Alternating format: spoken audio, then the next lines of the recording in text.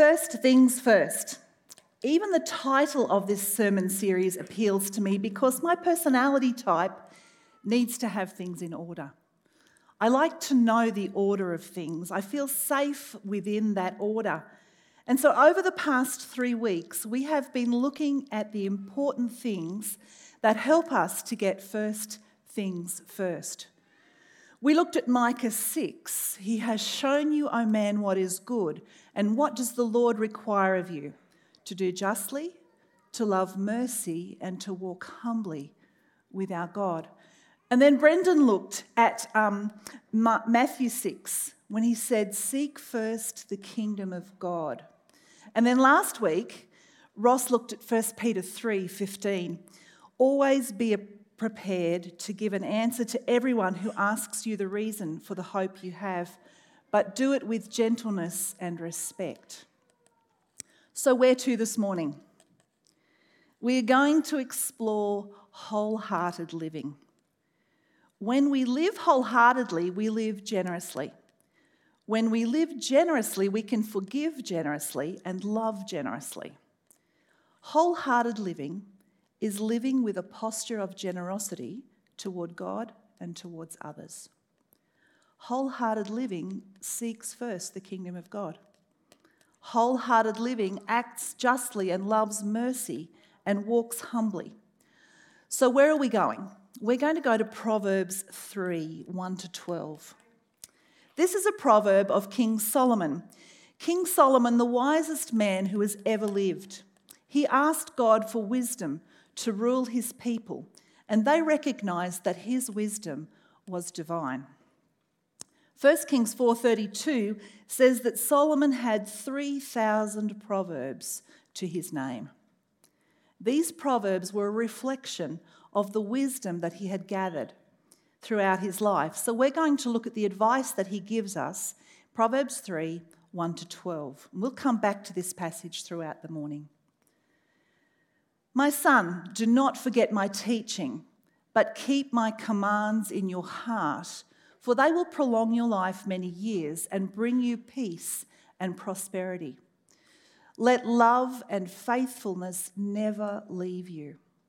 Bind them around your neck. Write them on the tablet of your heart.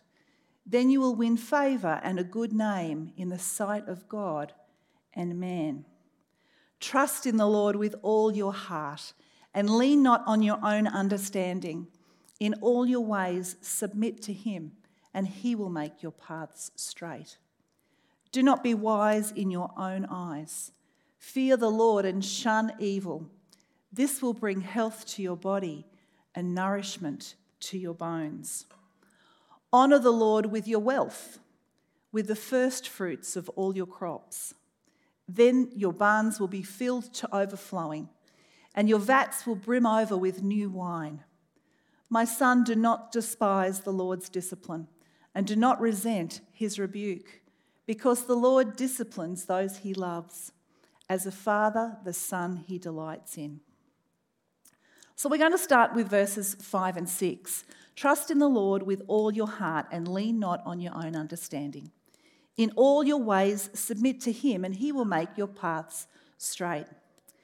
King Solomon doesn't say, trust in the Lord with all your intellect or all your knowledge, or trust in the Lord with your thinking, but with your heart and with your passion and with your love. King Solomon ruled Israel from 970 to 931 BC, more than 900 years before Jesus came to earth. When Jesus was asked what the greatest commandment was, he answers by quoting Deuteronomy 6, 4 and 5. Let's have a look at Mark 12. One of the teachers of the law came and heard them debating. Noticing that Jesus had given them a good answer, he asked of him, of all the commandments, which is the most important? The most important one, Jesus answered, is this: Hear, O Israel, the Lord our God, the Lord is one. Love the Lord your God with all your heart and with all your soul and with all your mind and with all your strength.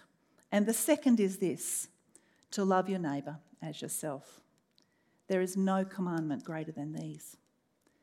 Jesus put the heart first, and then the soul, and then the mind, and then the strength. Jesus' love was love in action.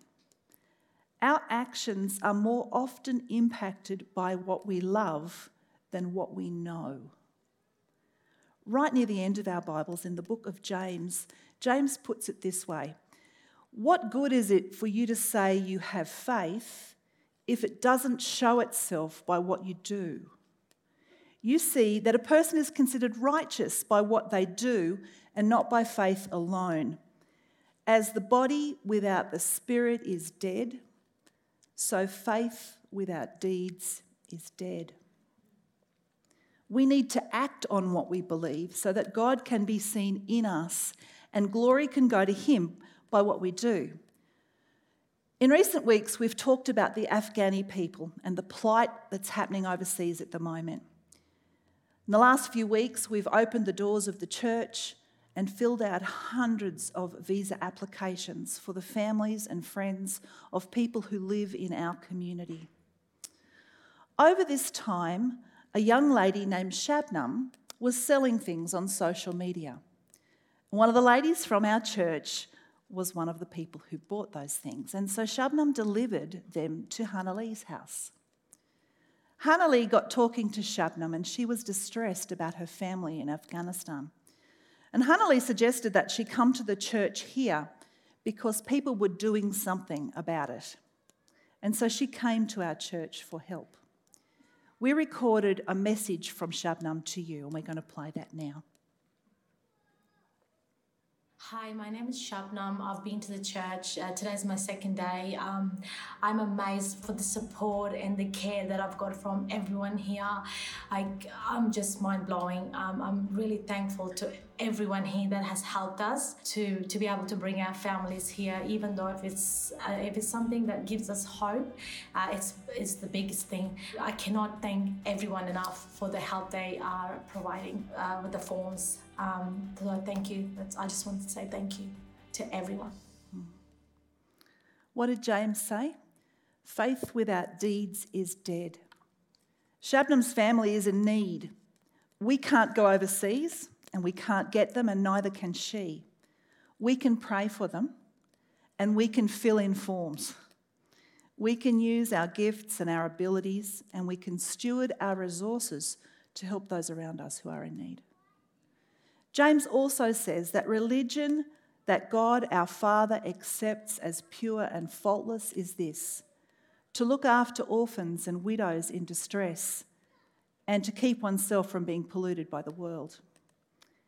You may wonder this morning, what does God want you to do? Start with whoever or whatever is in front of you. Ask for an opportunity, and when the opportunity arises, act. Let's go back to our proverb. We're going to do verses 3 and 4. Let love and faithfulness never leave you. Bind them around your neck. Write them on the tablet of your heart. I really like the way the Message puts it. It says this: don't lose a grip on love and loyalty. Tie them around your neck. Carve their initials on your heart. Earn a reputation for living well in God's eyes and in the eyes of people. The idea of carving initials on hearts reminds me of lovers carving initials on trees. It's permanent and it's an obvious action. Love and loyalty is what the NIV says. Love and faithfulness. Love and loyalty is the Message. Love and faithfulness is the NIV, sorry. These attributes, love and faithfulness, are fruit of the Spirit. They are evidence of the Holy Spirit's work in our lives. They are verbs. You cannot measure love and faithfulness by knowledge in Jesus, not knowledge alone. It has to be displayed in action. Knowledge is important, but we can have all the knowledge that's available to mankind and not be impacted and not impact others. Knowing God's word, memorising scripture, studying the Bible, these are wonderful things, but if they do not lead us to action, then they are useless. Let's listen to what the Amplified Version says in 1 Corinthians 8. Knowledge alone makes people self-righteously arrogant, but love that unselfishly seeks the best for others builds up and encourages others in wisdom. I love the Amplified Version sometimes. Other times it makes readings very long. People are moved by love in actions. They are drawn to God through love in action, through faithfulness and through loyalty. If we say we are followers of Jesus, if we believe that he was and he is the Son of God and our Saviour, then we need to live like it. We need to love like Jesus. We need to forgive like Jesus did. We need to live generously and wholeheartedly. So what does it mean to live wholeheartedly? How do we live a generous life? How can we live and love and forgive like Jesus did? First, we must learn what it means to repent generously. When we have done something wrong, we are called to repent.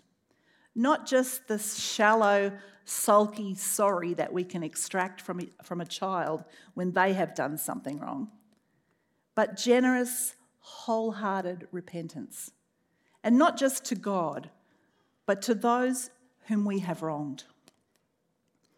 Generous repentance warms the soul of both the repentee and the repenter. When we fully repent, we are free to be generously forgiven. Forgiving generously is the spin-off. It's a gift that when someone apologises to us, we can give that generous forgiveness because we know that we have been forgiven generously. Generous repentance clears the heart and mind of guilt and shame and pain, and it allows the Spirit of God to wash over us.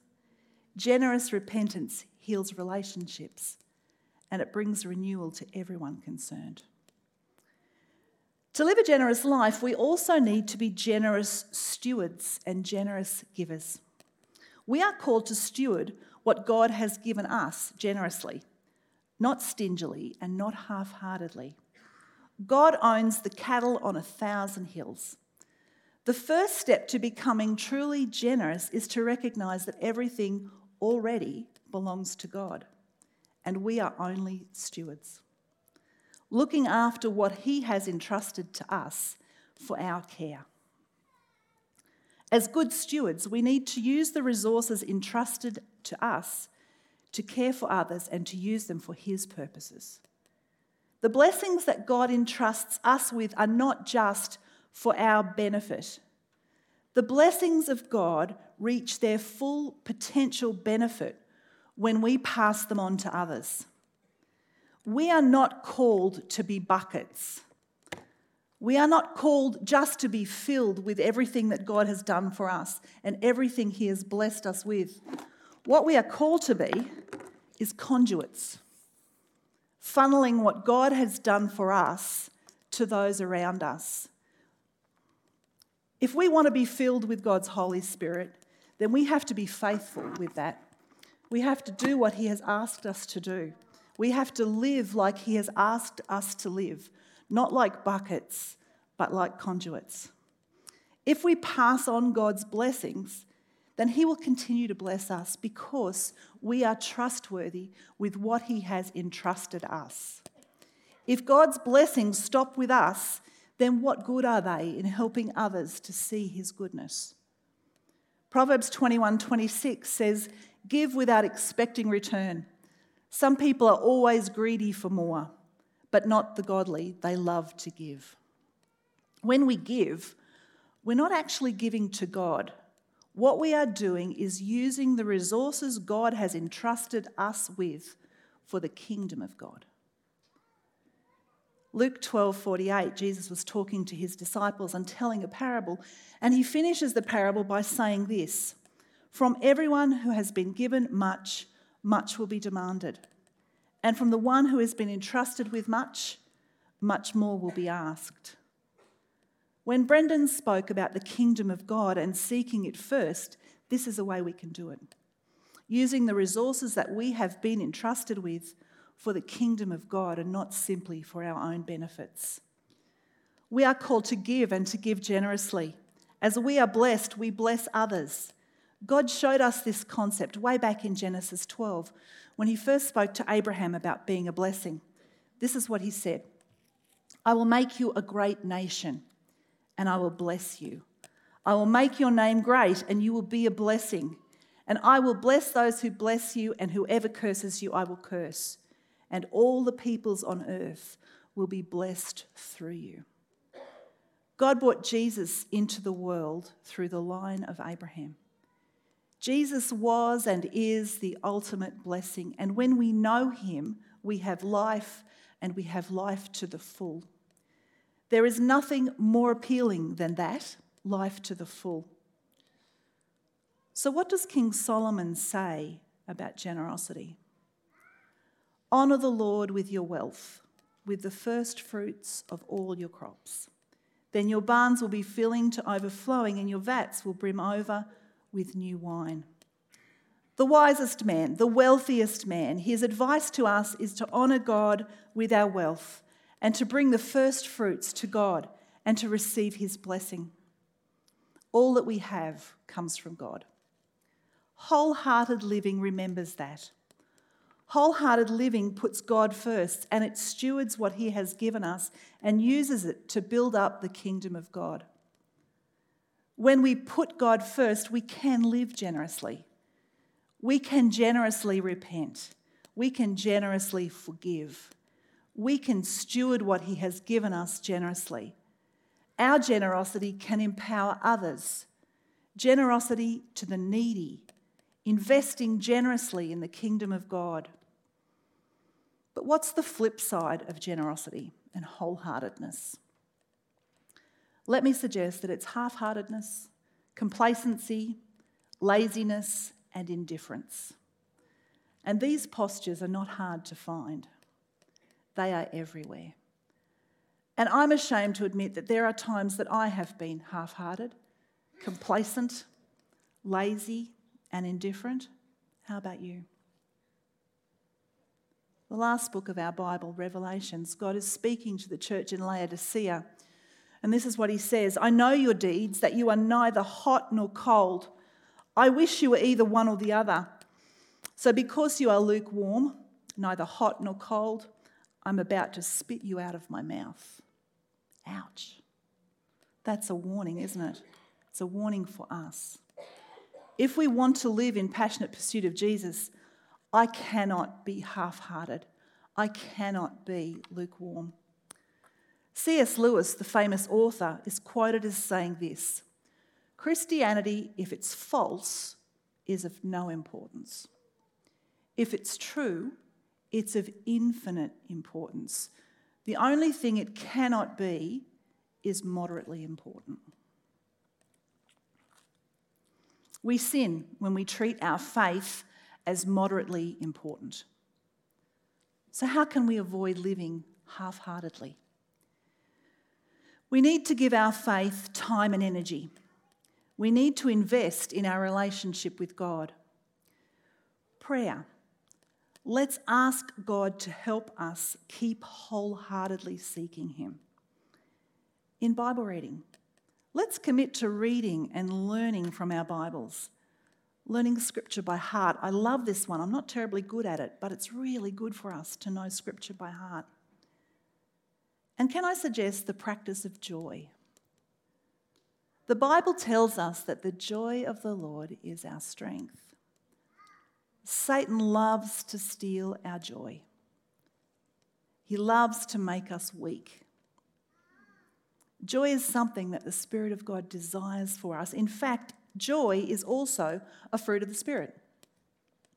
It's evidence of the Spirit of God. There is joy found in relationships with others, in serving others, in watching what God is doing in the lives of others, in the baptisms that we have been witnessing. There is joy in worship. There is joy in living with generosity. I gain so much from the generosity of others, from watching others grow and develop in their faith and learning to serve God wholeheartedly, For me, this morning there's great joy in watching Matt lead communion, seeing him grow in his walk with God and serving God wholeheartedly.